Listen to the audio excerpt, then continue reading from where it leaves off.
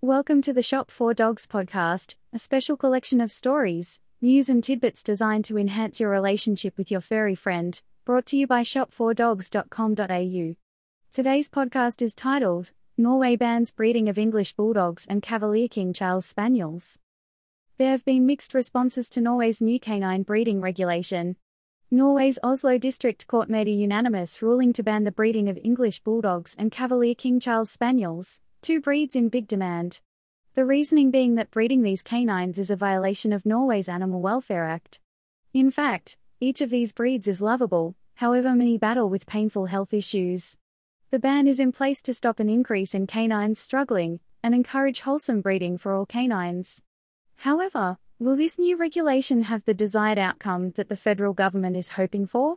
So why had these breeding practices been banned? English Bulldogs and Cavalier King Charles Spaniels are each infamous for having extreme health issues that are increased by breeding.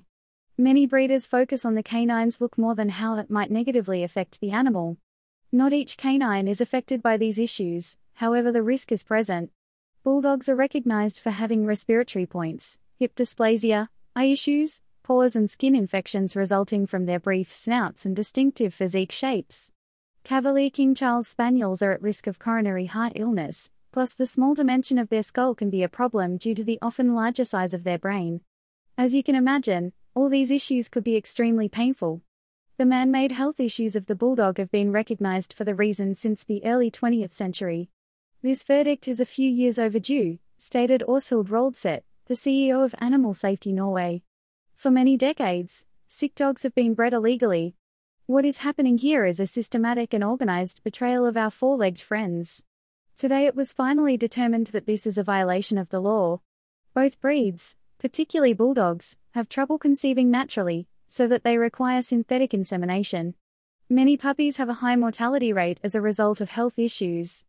Nonetheless, the ban might not be a blanket statement for all canines of those breeds.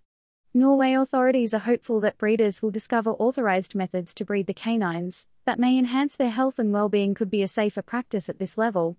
A verdict doesn't indicate a ban on undesirable breeding of Bulldog or Cavalier, as undesirable and scientifically based, mostly crossbreeding, may very well be a very good alternative, the judgment said. Whereas many are nonetheless skeptical of this new regulation, most canine lovers take into account it an enormous success.